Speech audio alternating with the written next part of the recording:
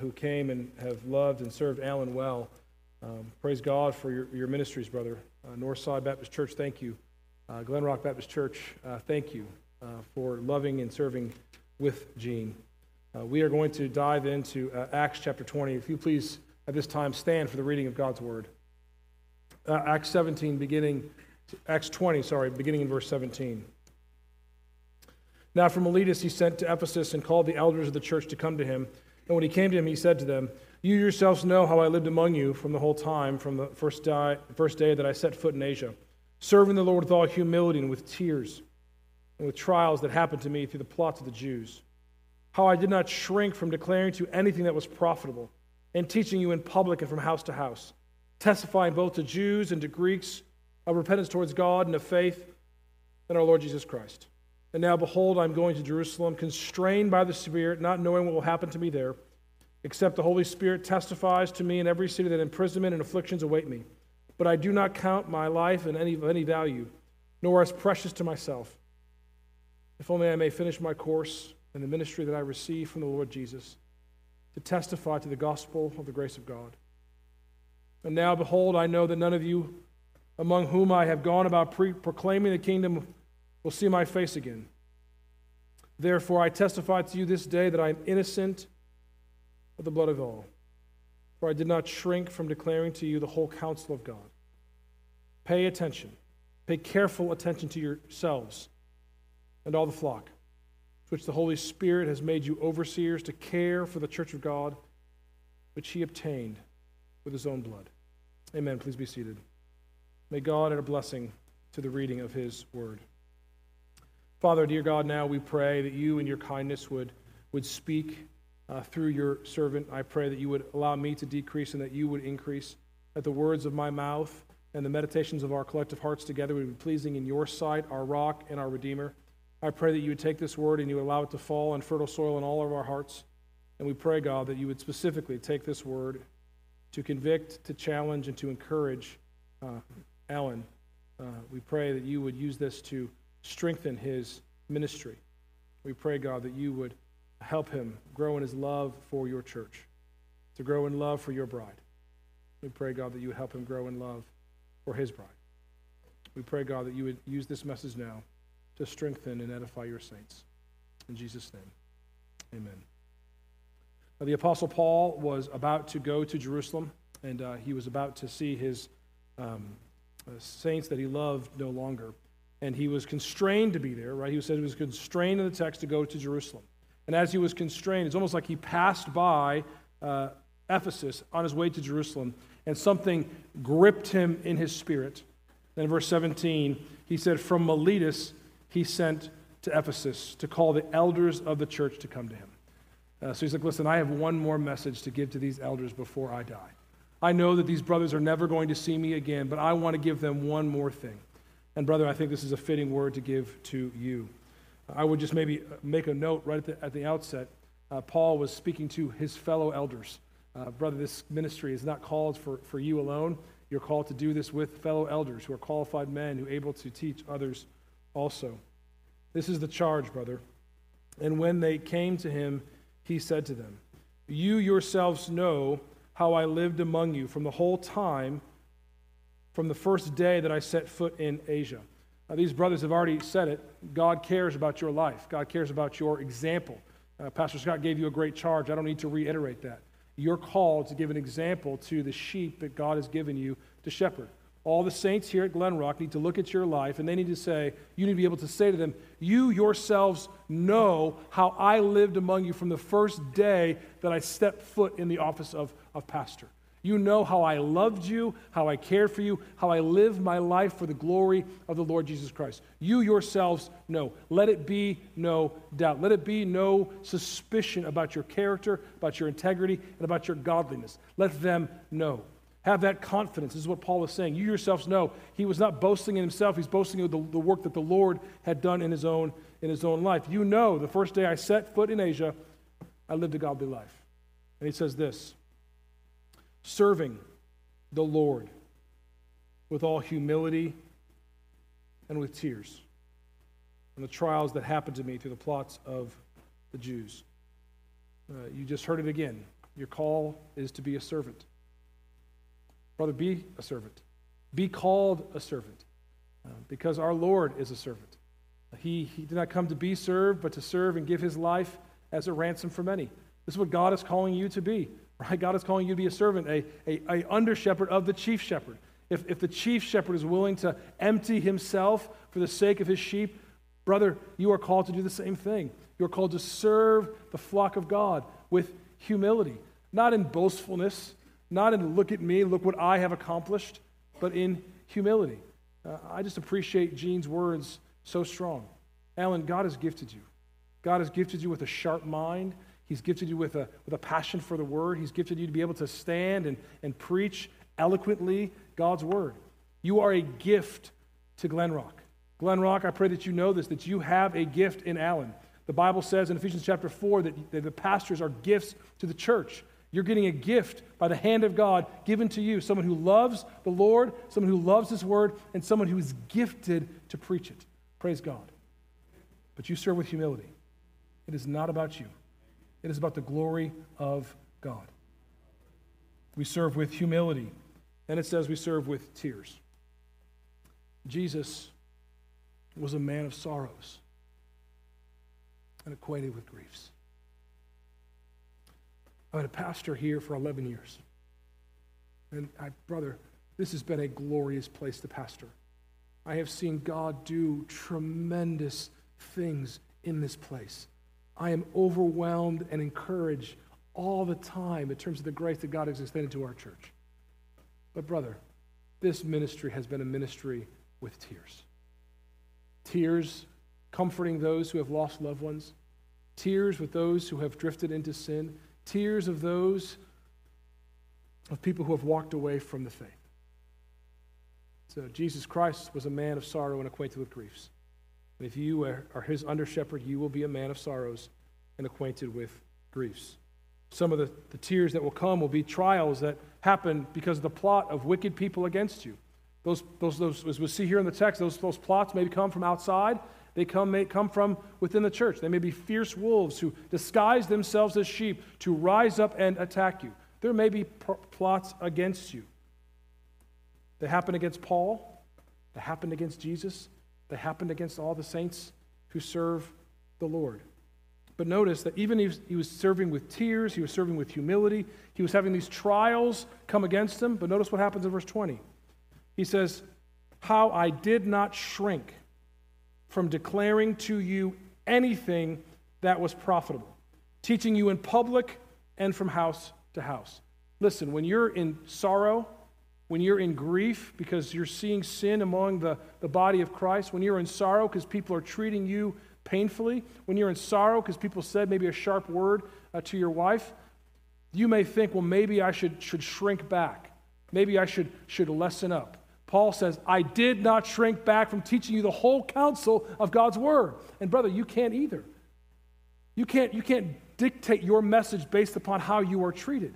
No, you will not shrink back. You will teach publicly. You will publicly stand week after week and hold up the word of God and say, trust in Jesus Christ as your Savior. Repent of your sins and believe in him again and again and again and again and again, brother. Do it.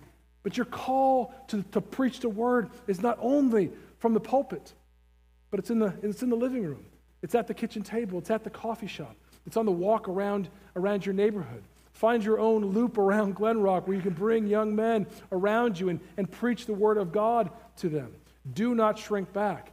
Brother, sometimes it's easier to not shrink back when you preach a word in the pulpit, right? Because there's sometimes we could be a lion in the pulpit because we're hiding behind this sacred desk and we know that the Lord God himself is watching us, that we've been charged by God and Christ Jesus by his appearing, who's going to judge the living and the dead, to preach the word of God. Well, it's easy to get riled up in that. What happens when you're standing across someone who needs to be confronted in their sin? You can't shrink back then either. And that's going to be harder for you as a young man. How do you do that winsomely? How do you do that with patience? How do you do that with grace? And yet you're called to do it. You can't let the fear of man, the fear of other people's opinion of you to cause you to shrink. Give the word, brother. Paul goes on.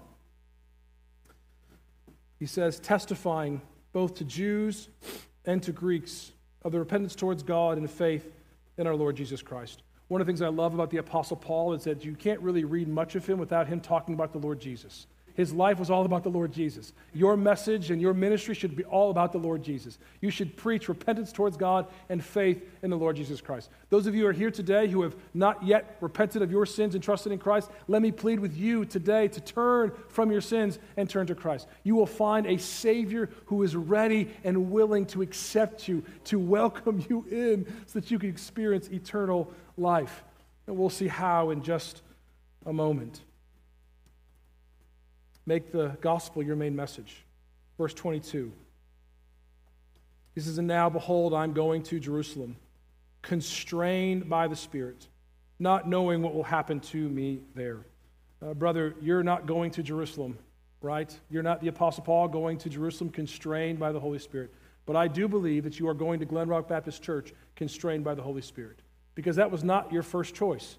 You came here and said, hey, I want to go to Charleston. But God and his divine circumstances, based on providence and wisdom and prayer and the impressions of the Holy Spirit, says, no, I want you to go to Glen Rock Baptist Church. That faithful call, talking to Mike Wallace, and Mike said, hey, I got a church. And I said, hey, is it Glen Rock? He goes, yeah, that's the same thing I was thinking about. And then all these connections that happen, and the love that man has for you, and the love that you have for that man, and the people that God has just birthed in you. Beloved, Glen Rock, let me just tell you this. There's been such a joy for me as a pastor when I see a young man become a pastor. You just see it happen. Because what happens is that they're kind of unsure of themselves, they're not sure where they're going to go, and then God just starts knitting their heart towards the people. He knits their heart towards the people. And I heard this man just start praying for you, praying for the saints at Glen Rock. And his heart was like that. Those are my people that God has given me. I see that. We have seen that as elders. That happened right before our very eyes. God has called you to Glen Rock. You are constrained by the Spirit to go there. You have no idea what will happen. It may be 10 years of long ministry, right? Of low numbers. God may blow the church up in terms of people coming left and right. That's the good blow up, not the bad blow up, right? You don't want that. But you have no idea what's going to happen in your future. You have no idea what's going to happen in your family. You have no idea what's going to happen. But Paul says, I'm constrained to go. And brother, I just want to encourage you, and I want to thank you. I want to thank you for being obedient to the Holy Spirit of God and saying, I am willing to go. Not knowing what's going to come my way, I am willing to take the risk. There's lots of young men who are faint-hearted and are not willing to take the risk. I thank you. I thank you that you have responded in courage to go. Verse 23, except the Holy Spirit testifies to me in every city that imprisonment and afflictions awaits me. We don't know what's coming, but you know you're going to suffer. We've already mentioned that. Verse 24, but I do not account my life of any value, nor as precious to myself, if only I may finish my course in the ministry that I received from the Lord Jesus to testify to the gospel of the grace of God. I just want to reaffirm Scott's words to you, right? Well begun is not enough. Finish well. Your life is of no value except to finish what you have received from the Lord. The ministry, the calling at Glen Rock Baptist Church is not a calling that you have been taken for yourself. This has been a calling that was given to you by the Holy Spirit. Why? Because the Holy Spirit has raised you up. The Holy Spirit has given you gifts to preach and teach. The Holy Spirit has made you a godly man, a godly husband to your wife. The Holy Spirit has done this. Your job is just to fulfill the calling that God has placed on your life, to testify, to speak to the gospel of the grace of God. And brother, every time I've heard you preach the gospel of the grace of God. Just continue to do it. He says, and now behold, I know that none of you among whom I have gone about proclaiming the kingdom of God will see my face again. Brother, we pray that's not true, right? We pray that we would see your face again here at Park Baptist Church and at Northside Baptist Church. The great thing about you just going up the road is that we're with you, right? We're not far from you. Haley, we're with you, right? We're not far from you. No matter what happens in your life, this is the thing that we're trying to recover here, church in large, what's going to happen in the kingdom of God. We don't need to be silos. We don't need to be churches trying to build our own kingdoms. We need to be churches working together, which is one of the most beautiful pictures of why this night happened. It happened by the faithful ministry of Northside Baptist Church. It happened by the faithful ministry of Park Baptist Church and the faithful ministry of Glen Rock Baptist Church. Praise God, right? We're going to send out one of our best men, young men, to go be a pastor of another church. And there's going to be people that go with you. And there's going to be people who don't come to Park Baptist Church, but go to Glen Rock Baptist Church in the future. And we say, praise God, because it's all about His glory, not the glory of one individual church. We pray we see your face again. Therefore, I testify to you this day that I am innocent of the blood of all. This is the same calling to preach the gospel even through tears. You do not want to stand on that day of judgment knowing that there's people in your midst who have not heard of the gospel, that there's people in your midst who are living in sin that you were afraid to tell them the truth. Listen, there is going to be pressure all the time for you to water down the message of the gospel. You preached that just this past Wednesday night. You're going to be asked to compromise, to lessen one of the least of these commandments. But what does the scripture say? You'll be called least in the kingdom of heaven.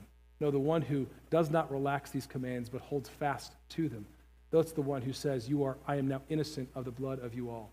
You stand behind this sacred desk as a watchman, calling out to them to repent and to believe and to hold fast to Christ.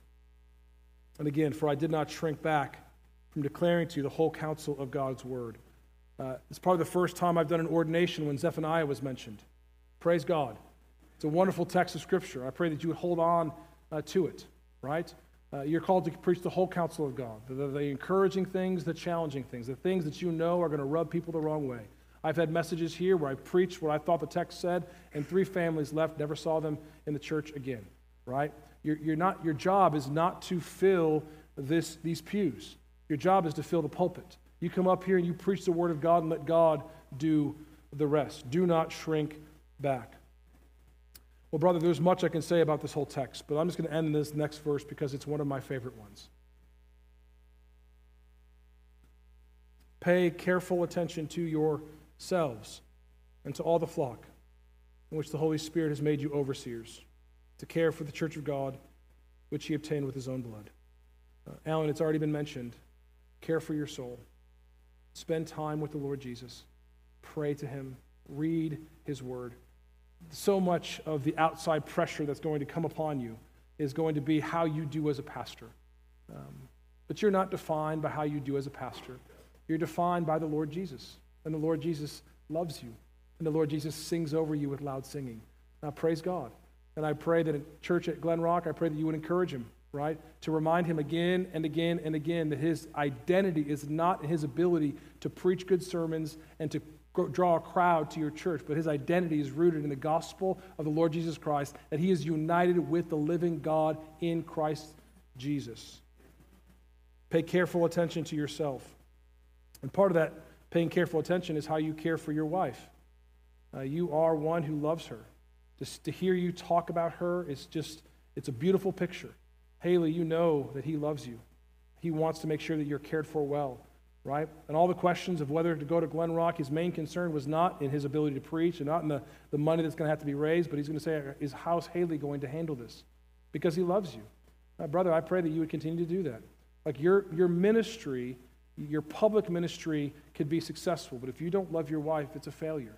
You need to love her. You need to lay down your life for her because that's what the calling of all Christian husbands.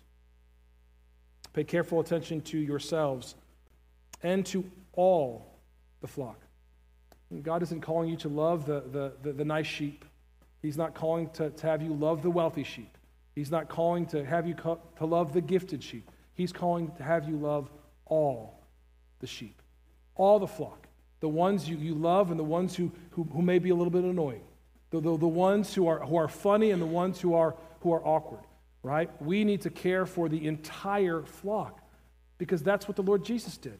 The Lord Jesus left the 99 to go after the one, right? You need to care for all the flock. So love them, right? Why? It's because they're precious to the Lord. It says, you care for all the flock in which the Holy Spirit has made you overseers. The Holy Spirit is going to bring these saints at Glen Rock to you and says, care for them, watch over them, oversee them, see how they're doing. Ask them tough questions. Ask them how they're doing with the Lord, how they're doing with their time in the Scriptures. Ask them if there's any secret sins in their life. Oversee their souls. Because one day you're going to stand before a living God, and He's going to say, how did you care for my sheep? Did you shrink back? Did you care for them? You saw them drifting into sin, but you did nothing. You were lazy here. Well, why didn't you speak up there? Listen, we know that as pastors, we live for that day when the Lord, the chief shepherd, will give us the unfading crown of glory. You know, the Lord's going to make up for lots of our mistakes as pastors. Right? We are not sufficient for the task. It is the Lord Jesus Christ who leads us. But he's also given you a mantle to care for this, because the Holy Spirit says, I'm going to make these people, I'm going to call them out of darkness, and then I'm going to give them to you, Alan, and the other elders, future elders at Glen Rock, to care for these sheep. To do what? To care for the church of God. Just to love them. To care for their souls. You know, we've talked about this before, but lots of young men get into the ministry and they say, I can't wait to preach the Word of God. I'd much rather have young men say, I cannot wait to love a sheep, to love a people. Brother, love these sheep. Why? Because they're precious. They're precious to our God, which he obtained with his own blood. The Lord Jesus Christ left heaven, came, was a man of sorrows, was acquainted with grief, walked Calvary's hill, died a brutal death, spilling his own blood, mocked and beaten and ridiculed. Why? Because he loves the sheep. Because he knew that if he didn't die, they could never be with him. So, brother, the task of the gospel ministry, it's going to be hard. It's going to be brutal at times. It will mess with your heart. It will cause your heart to drop in your stomach. It will keep you up late at night. It will cause many sleepless nights. It will cause you to doubt yourselves in ways you didn't even know how possible. And yet, it is glorious. Because the Lord Jesus Christ died for these people. And he's saying, brother, love them. Love them as I would love them. I am the chief shepherd, and I'm asking you, the under shepherd, to lay down your life for my sheep, for their good and for my glory. Alan, I'm going to ask you now to come forward. I'm going to ask you a series of questions before we pray for you.